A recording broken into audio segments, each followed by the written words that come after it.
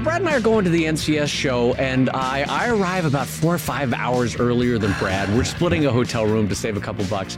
And because I arrive earlier and because I'm me, I take a moment and I get the hotel room all nice. I unpack my bags. I had brought 3 or 4 magazines. So I fanned them out as one does with one's poker hand. You know, I fan them out on one little table.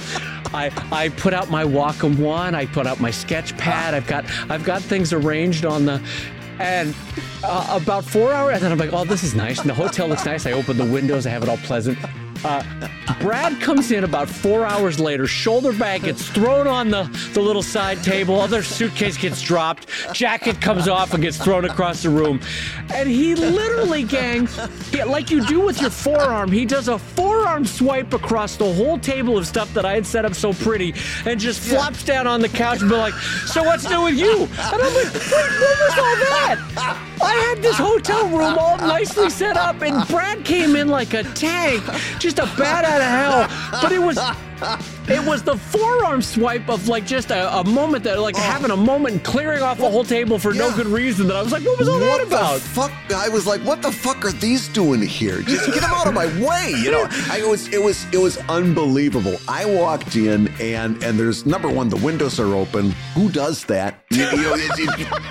Number two, I'd never seen anybody use the hangers in the little wardrobe that they give you in the hotel room. Like I just take stuff out of the suitcase, put it on, and walk out the door. He's got stuff hanging. He's got stuff sorted by colors, and then the magazines. Which, honest to God, if you would have told me that those had been artfully arranged, I would have taken a moment to appreciate them before I swiped them. But they were just in the way. Is where they were. I had stuff I needed to set down, and I remember distinctly moving it out of the way, sitting down, and by the way, that was all accurate, and asking Dave how he was doing, and I watched just the color draining out of his face, like I had just kicked a puppy. Because he cleared all my beautifully arrayed table display. He wipes it away.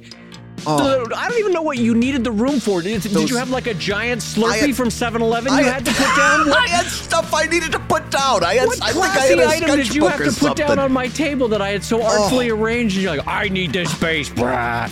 And such important works of publication as well. I think there was a AAA guide there. There was so you're new to the city, Sailor, that magazine. It was all kinds of the dumbest magazines I'd ever seen in my life. It was what is this doing here?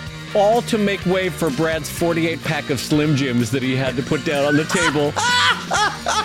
That did not go uneaten. By the way, they were not untouched virgin Slim Jims. No, you polished them off. You sure did. On that note, I'm going to say hello, everybody, and welcome to a very special edition of Comic Lab, the show about making comics.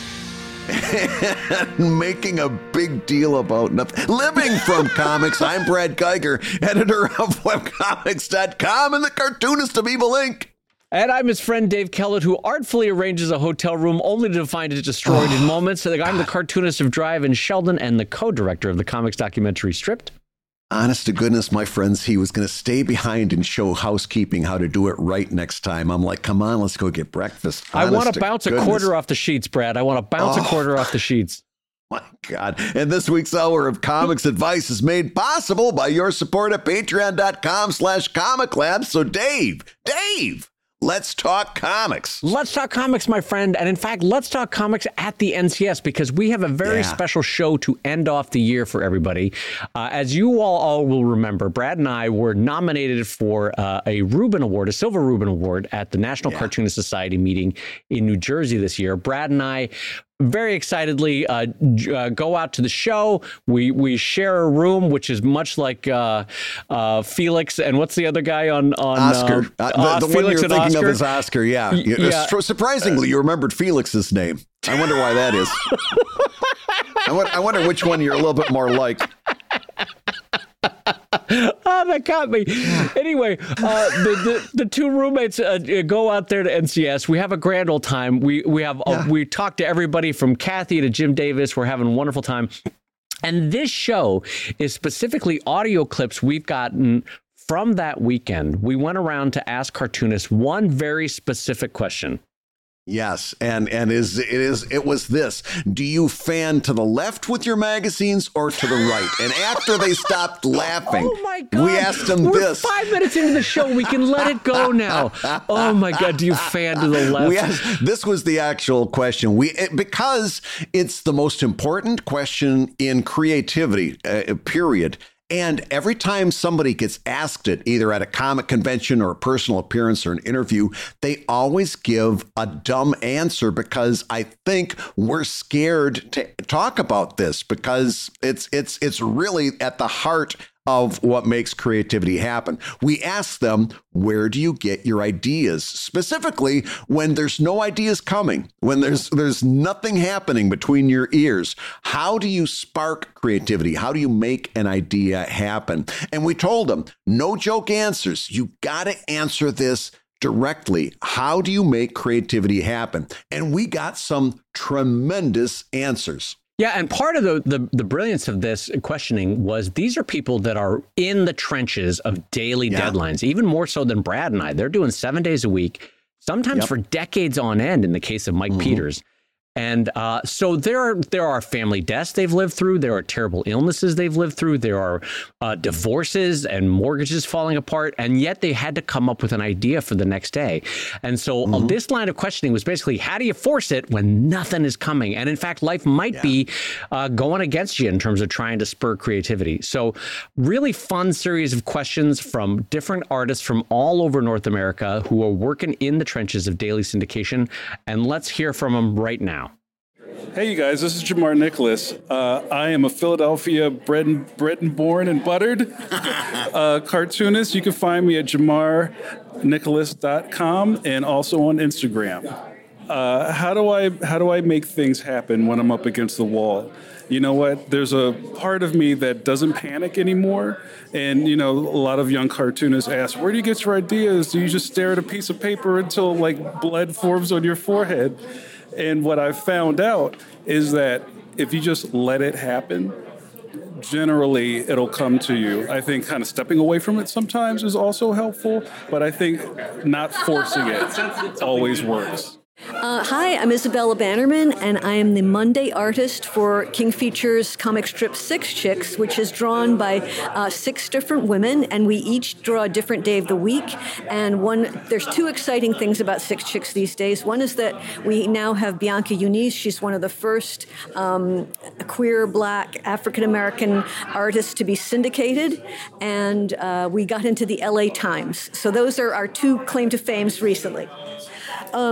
So I have a stash of old sketchbooks, and I sometimes can go through them and find things. And I also have a binder, a 3-ring binder, and it's called Roughs by Calendar.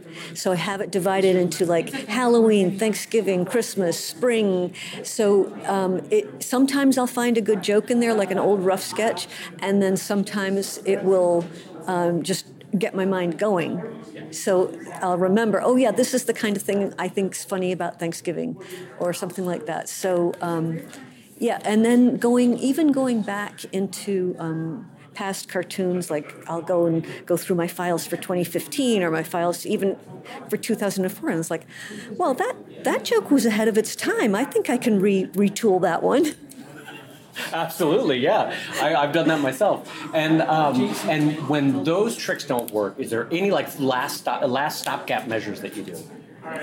Sometimes when you're tired and just feeling desperate, that is actually a source of humor because you're feeling something.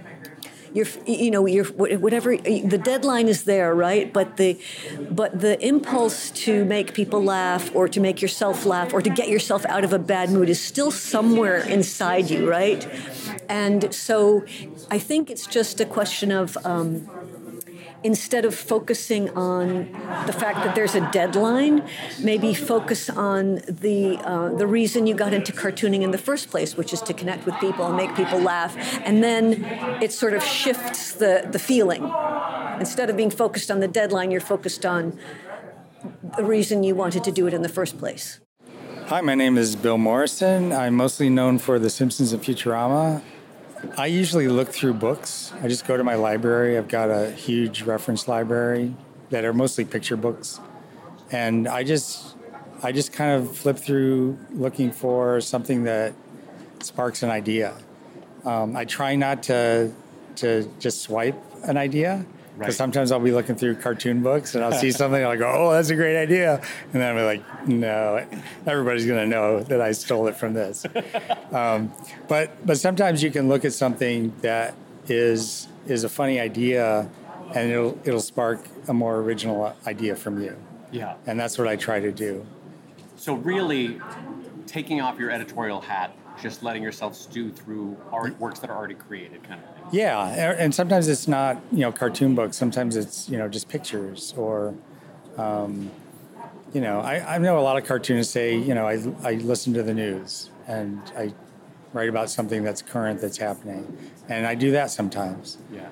I don't do a regular strip or anything like that. So whenever I've been up against this problem, it's normally like when I'm trying to do a cover, like when I was at Bongo, and as editor, I had to come up with cover ideas. Yeah. And so that's normally when I've had that problem where I just don't have an idea. What do I do? But I've done comic stories. I've never really done a newspaper strip.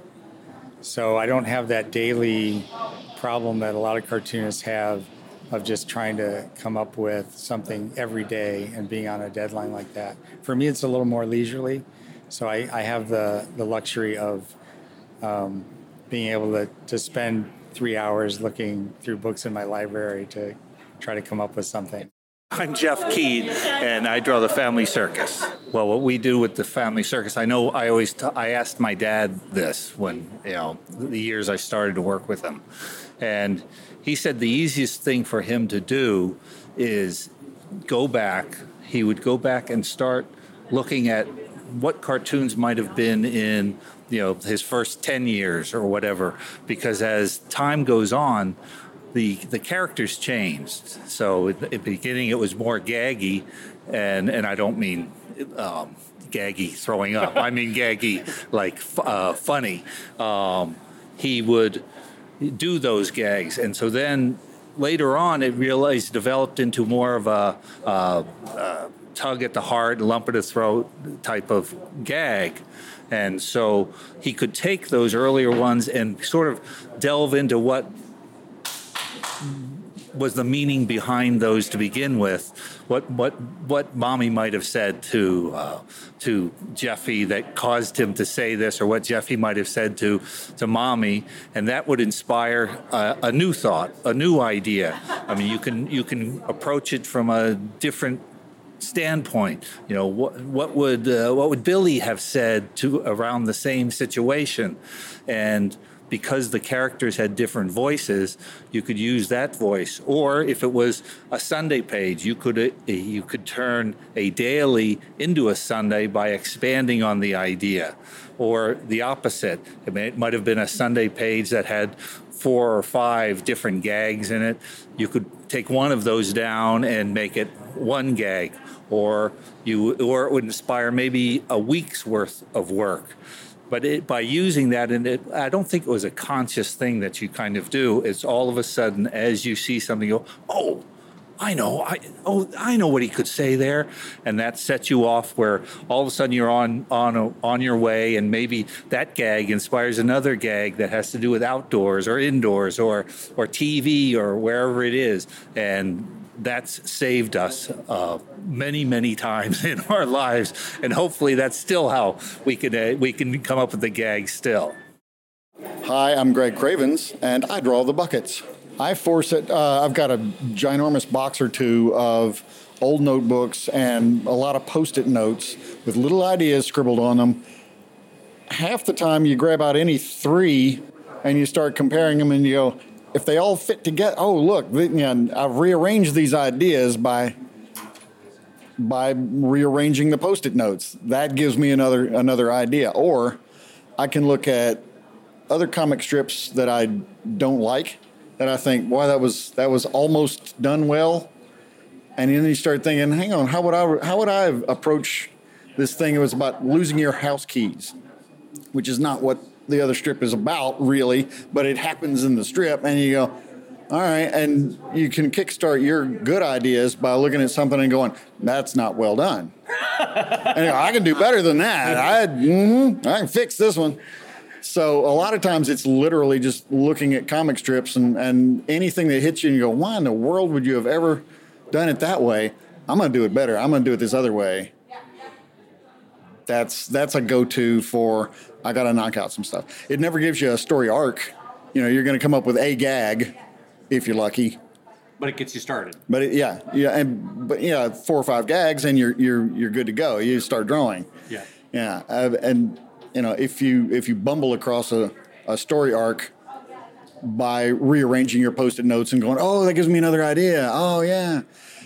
Then yay, you're doing that much better. I also try to keep a couple of weeks worth. I'll try to write 3 weeks worth if I can, and then I don't ink them right away. I've got layout sheets where I do all my lettering.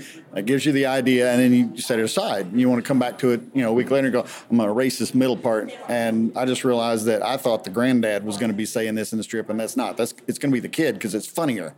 Right. So, and you let time be the editor. Right. And that's an old Stephen King thing. He wrote this thing called On Writing. And if you read it, he says, write your book, write whatever you got, put it in a drawer, don't look at it for 6 months. You bring it back out and you go, I don't even recognize this. Did I write this? I don't think I wrote this. And then you're going, now I can be objective about it and I can edit it properly. So it's really, really, it's a luxury when you can grab a stack of stuff that you did 3 weeks ago and go, oh yeah, this can be tightened up, this can be made better. I'm, a whole different character saying stuff. Hi, I'm John Rose, and I draw the Barney Google and Snuffy Smith comic strip for King Features. When I was in college, Mike Peters spoke to our school at James Madison University, and he showed us how he came up with ideas when he was against the wall. And it basically is an idea wheel. You kind of start off with a circle and you write maybe dog, and then you do spokes off that circle, and you would put things that relate to dogs. Then you would do spokes off those and do things maybe that relate to, like if you had dog, then you had bone, then you might do doghouse, or you could go opposite. You go the other way, like start with, instead of things that relate, maybe things that don't relate, like opposites, like dogs, cats. So that's one way to get the ideas going. I'm Mike Lynch. I'm a magazine cartoonist, illustrator, a cartoon book editor, also adjunct faculty at New England College for the Comic Arts program. A lot of it is habit, because you're always turning things around in the back of your mind, even if you're in the line at the grocery store and that kind of thing. So there's always something cooking. But 2 things. One, it actually helps to go look at whatever you're doing. For me, it's gag cartoons. So you grab one of those dusty old books like the best cartoons in 1958, and they're of their day, but the gag construction is interesting and the drawings are really good, and that's helpful to kind of prime the pumps, as you say. But the other thing, and this is, I don't think it's a secret, but it works for me. You think about stuff that makes you angry. For instance, Wall Street Journal published a cartoon of mine because one day in real life I was behind a car, and the car was just an idiot. They were going too slow and they weren't signaling, and come on. And I really was yelling in my car. But on the back of the car were bumper stickers that had political and social things that I absolutely agreed with. So I made that into a cartoon, and it sold like the next week. So, I can't get angry at this guy because I agree with every one of his, So there you go. Hi, I'm Mike Peters. I do Mother Goose and Grimm. I could show you a book that I usually carry of just ideas, of just things that I write down, and I don't know if I'll ever use them. They're just blips. I mean, for every cartoon, usually that I come up with, I've about 10 other ideas that I go through, and then now I'm going back and looking at them and saying, oh God, I really need to start using some of these, and so that's what I do. But I always look at a blank sheet of paper, and I always think, oh shit, I have no ideas. What am I going to do? Right. And but it's part of the process, part of my process of being a cartoonist. And I would imagine many people do this. Maybe not. I just start drawing. And I'll put Grimm, let's say, into a situation, and then I don't know anything about it. And then I go over to another thing, and then I just keep drawing until I come up with something that, the thing, Hi, I'm Mark Parisi, and I draw off the mark. One of the things that works for me, because sometimes you don't have the option to rest. You have to do it, and I have these. After doing it for so long, there's certain, I don't want to call them tropes, but I guess they're tropes. There's like movie theater tropes where there are certain animals or inanimate objects or something in the audience, and they're watching something on the screen that terrifies them. Or there are certain like things that it's like, okay, here's a starting point. I've done this different versions of this cartoon. There's still another version in there. And so I just need like some starting point. And then it's like, okay. Because if I don't focus, I'm like, okay, there are clouds. There are devils. There are porcupines. I need to kind of, all right, focus. And then once I kind of narrow that focus and know there's a deadline, it always leads somewhere. So for you, it's the restriction helps. Yes, 100%. The intentional restriction. Yes. Like the bigger the options are, the harder it is to go anywhere. So if I can restrict myself and go, okay, I'm just going to focus, I'm just going to do this, then my mind can pick limitations and go, okay, here's a way to go, and just kind of go down that path. Hi, I'm Norm Feudy. I'm most known for my comic strip retail. I also do children's books with Scholastic and HarperCollins. I think a lot of artists say this too. Rituals really are important. So, when I was writing a syndicated comic, I had a ritual for writing, because the drawing is always kind of automatic for me, and at any rate. So I would give myself 2 days with which to write. Usually it only takes one for me to, write, but I always give myself sort of that buffer. If things aren't coming, I need to give myself the permission and the room to kind of fail, to not come up with anything all day. So I can at least have a next day to start again. That's a really interesting idea. So for you, what is that gift of the day of a failure? You know what I mean? Well, because you have to realize some days you're just not going to come up with anything. And if you don't give yourself the room to not have any ideas one day, you're just going to stress yourself out, or you're going to settle on an idea that's not great, Yeah. So. But it's building in the ritual of allowing for failure, basically, in the process. Right, yeah. I don't give myself, it takes me a day to write a strip, so I only get a day. I'll give myself a few days to, a little bit of a buffer. But ritual is important, too, because if you sit down every Monday and say, this is my writing day, and so I'm going to sit at my table, and, it might take me half a day before I get some ideas, that's fine, but as long as you have that ritual, it can come a lot easier. Hey, if you're listening while you work, take a minute to stand and stretch. And while you're doing that, we're going to tell you why you should join us on Patreon. When you do, you're going to get hours and hours of podcasts that we've recorded just for backers. And exclusive Patreon posts that go even deeper on Comic Lab topics. And access to our exclusive Discord server, which is a thriving community of professional cartoonists. So you can support the show you love and get tons of actionable resources for your own cartooning. And listen, if you can't swing a pledge this month, we get it. no worries. Yeah, listen, you can still support the show by rating us wherever you get your podcasts. Just leave a 5-star review and a few kind words. That, along with mentions on social media, is incredibly helpful. Now, everybody, let's talk comics.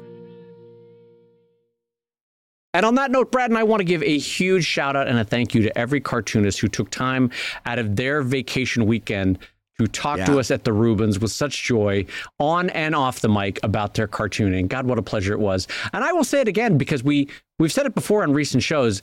Give a good think to going to a Rueben weekend at some point in your life and joining the NCS, because, God, there's some fun conversations to be had there around cartooning with some of the best in the world.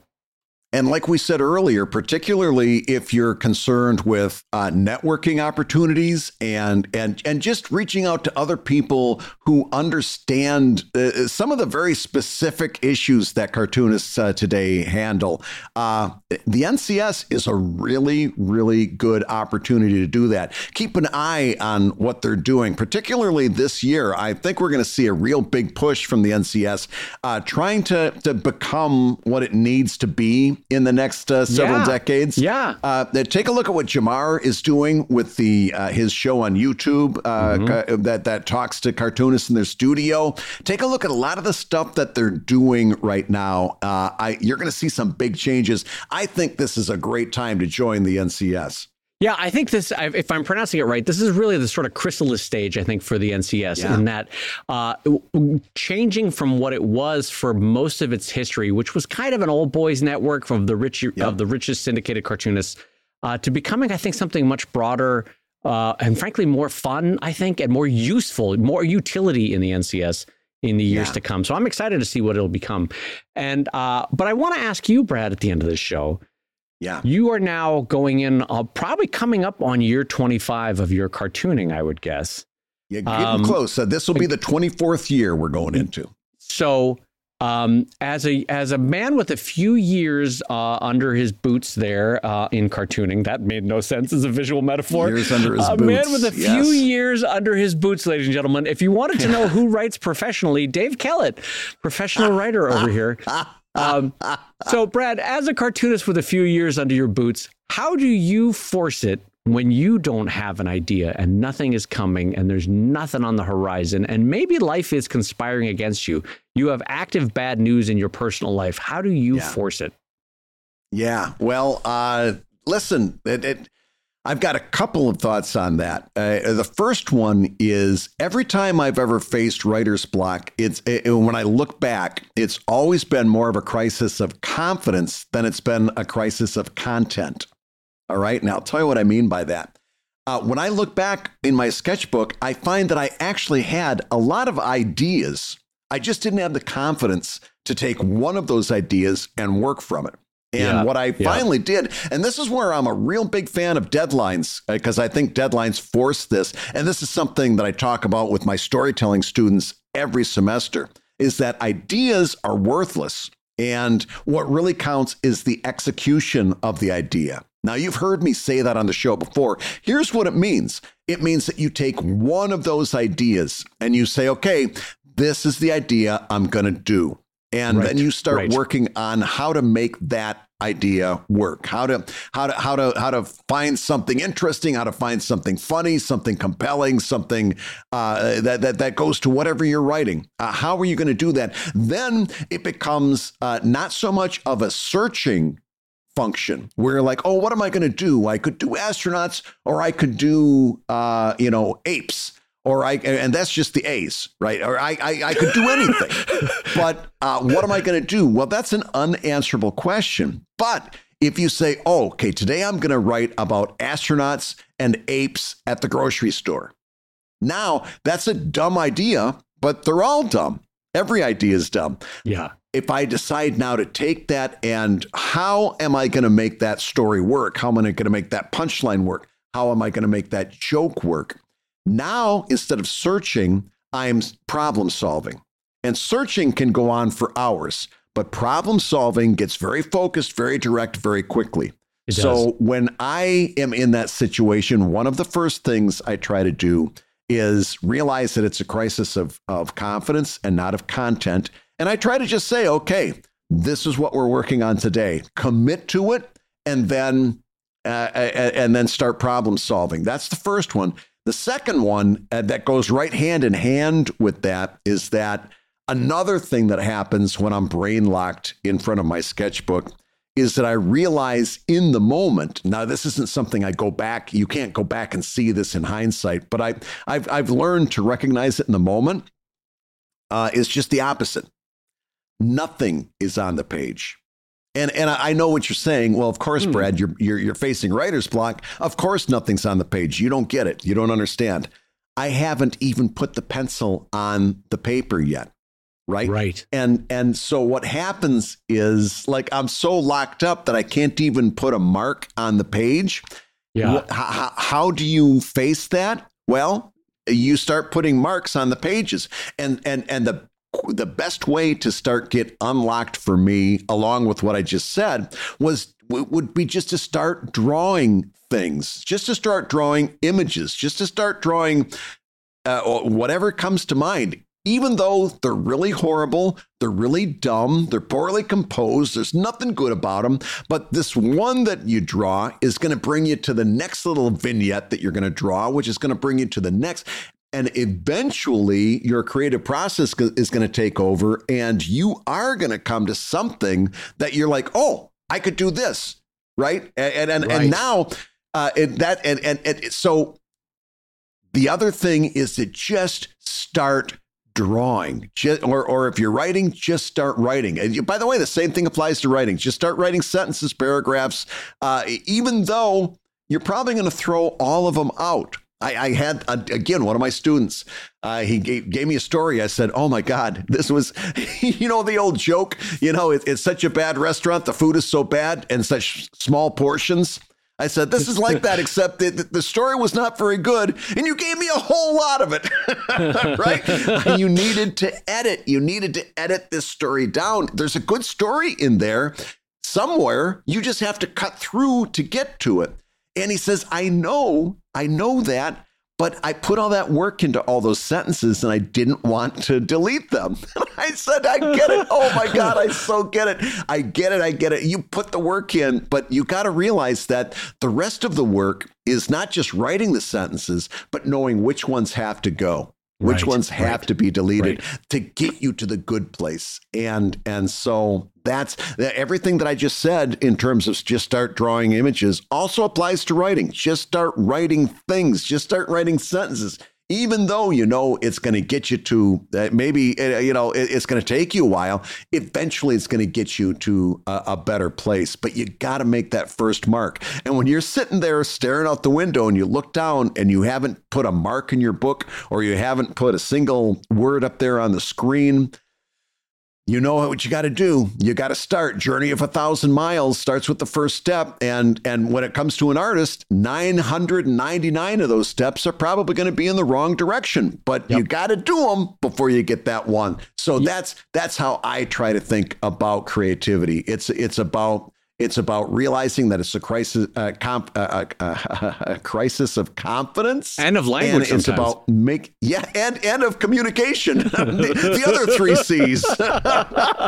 but it's about confidence, and it's about making that first mark, which is, by the way, also a confidence issue. If you're sensing a theme here, I think at the heart of most creative problems is confidence. I don't want to do the wrong thing. I think I'm not worth it. I don't think I can do it. And the only way you get past it is to just start doing it. So that's my thoughts on how to jumpstart creativity. But more importantly, what I want to hear from you, Dave, is how do you make creative things happen? Well, I much like Brad, I think confidence is, especially with Drive, with a longer form story where, to quote a terrible Star Wars movie, I know what I have to do, but I don't know if I have the strength to do it, is that I often know what I need to do in Drive. But like Brad said, there's sort of a lack of confidence in what the next step should be, or how I get there, what steps do I take to get to that journey, part of the journey, And so usually in long form storytelling, I will agree with Brad, it's a lack of confidence. And usually, like Brad, if I can do the sort of mental Metamucil of just getting unstuck by just starting on something, and then it becomes problem solving and not this sort of ephemeral, like 1,000 things are possible and therefore nothing is possible in terms of lack of choosing. Sometimes just choosing, like Brad said, and then trying to execute it, your problem solving muscle kicks in, and it's a much better process for you creatively. So there's that. With short form, because Sheldon is humor-based, I often find that the writing block there comes from, honestly, a lack of joy in my own heart at that moment. Yeah. That if I'm feeling laughter and joy-filled, and something will spark with me, you know? Yeah. And so often the ways that I find myself out of that dark spot where I know I have to do a Sheldon, but I'm not feeling joy-filled and there's no sparks coming that are around joy or humor, is I will often reread past me to sort of rediscover who my own voice, who I am and what my voice is, and what did I spark on in the past that maybe there's something iterative that can be, or at least parallel, or just reminding myself that I can be funny, am funny. And so to Brad's point, again, it's a little bit of confidence there too. But reading past me, reading people that I know bring me joy, like a Douglas Adams, or watching a little bit of Mel Brooks or something like that, or talking to a friend that genuinely makes me laugh, like Brad Geiger, which this podcast over the last 5 years, maybe 6 years now, has even on the non-writers room episodes, has actually sparked a lot of ideas, because I come away from this show a little bit lighter in my step, a little bit more spring, and like bing, bing, bing, knowing that I have a joy in my heart. I can be funny. I've made Brad laugh. He's made me laugh. And therefore my brain is a little bit more willing to write jokes and a little bit better at it, you know? Yeah. And so even that is sort of getting past a crisis of confidence. Just talking with a friend that's making me laugh is just a reminder that I am funny, can be funny, know what funny is, know how to write funny. Does that make sense? Yeah. No, that makes perfect sense. That makes perfect sense. And it's kind of heartening too, that like one thing that we found after compiling all of these answers is that there's not one way to do it. There's not a right way and a wrong way. Right. You know, there's not a method.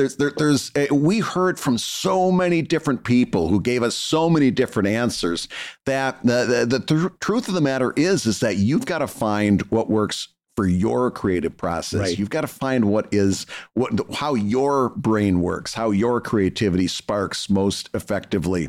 And the good news is there's a whole bunch of ideas giving you some places to start. Mm-hmm. And chances are maybe someday you're going to be in a position where the microphone is in front of you and you're going to have something completely new and unique to share as well. Just do me a favor. Don't give a joke answer. I really feel strongly about that joke, because it goes, where do you get your ideas comes to the heart of what it means to be a creative person. So just do me that favor. No joke answers.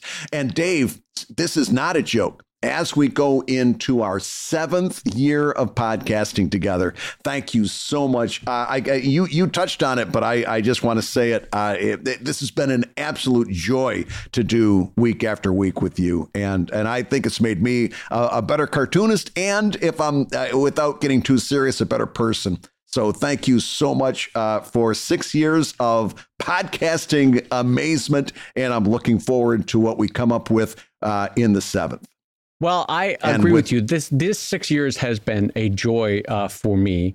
And I want to say that as we exit 2023, I want you all to be like Brad Geiger entering a hotel room. Just take your forearm and swipe across 2023. Just get all that off your emotion, all that emotional cruft, to just get it out of your heart. We're starting 2024 strong. We're going to go into a great year. That is the best advice you can get. If there's something in your way, you put your arm down and you get it out of the way. Because chances are you make room for your Slurpee and for your 48 pack of Slim Jims, and by God, you claim your space in 2024. That's right. You know you've got worth, and you just sit right down and know darn well that out of those 48 pack, 24 of them are going to go to somebody else. And with that, I'll tell you that you've been listening to Comic Lab, the show about making comics and making a living from comics. Your hosts have been my ever delightful friend for whom I am so excited to go into another year of podcasting with. He is the editor of webcomics.com and the creator of Evil Inc. at evilcomic.com. And my good friend Dave Kellett, with whom it has been a joy. The co-director of the comics documentary Stripped and the cartoonist of Sheldon at sheldoncomics.com and Drive at drivecomic.com. And the Comic Lab theme song is used with permission from Andy Creighton at theworldrecord.net. And I would recommend Andy's music wholeheartedly. One of my favorite artists. He's over at theworldrecord.net. And this episode was edited by the ever wonderful Matt Woodard, who we thank for such a wonderful year in 2023. Great editing of all of our foibles and flaws and falsehoods in terms of cutting out all the cruff. So thank you, Matt Woodard of Woodsong Productions over at www.woodsong.media. Yeah, you might even see Matt puts his hand down on those mistakes and just swipes them right off. Just swipes them, making room for a Slurpee. That's right. That's right. If you love Comic Lab, you can rate and review the show on Apple Podcasts, and you may hear your review featured on a future episode. And if you're listening to Spotify, take a minute. Go over, give us those 5 stars. It's going to help us so much, and it's going to make you feel better, too.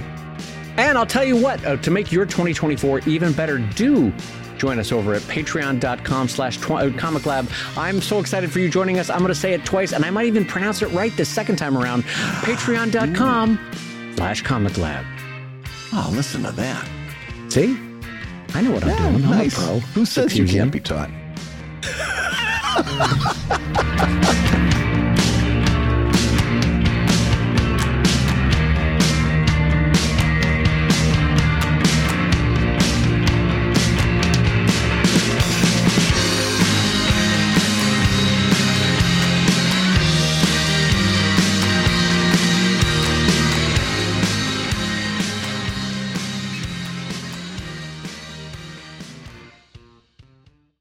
We love talking to everybody. They were all delights. But was there one that kind of stood out in your mind when we were getting these interviews? Oh, God. In terms of energy and joy, Mike Peters, by far, like head and shoulders. Yes.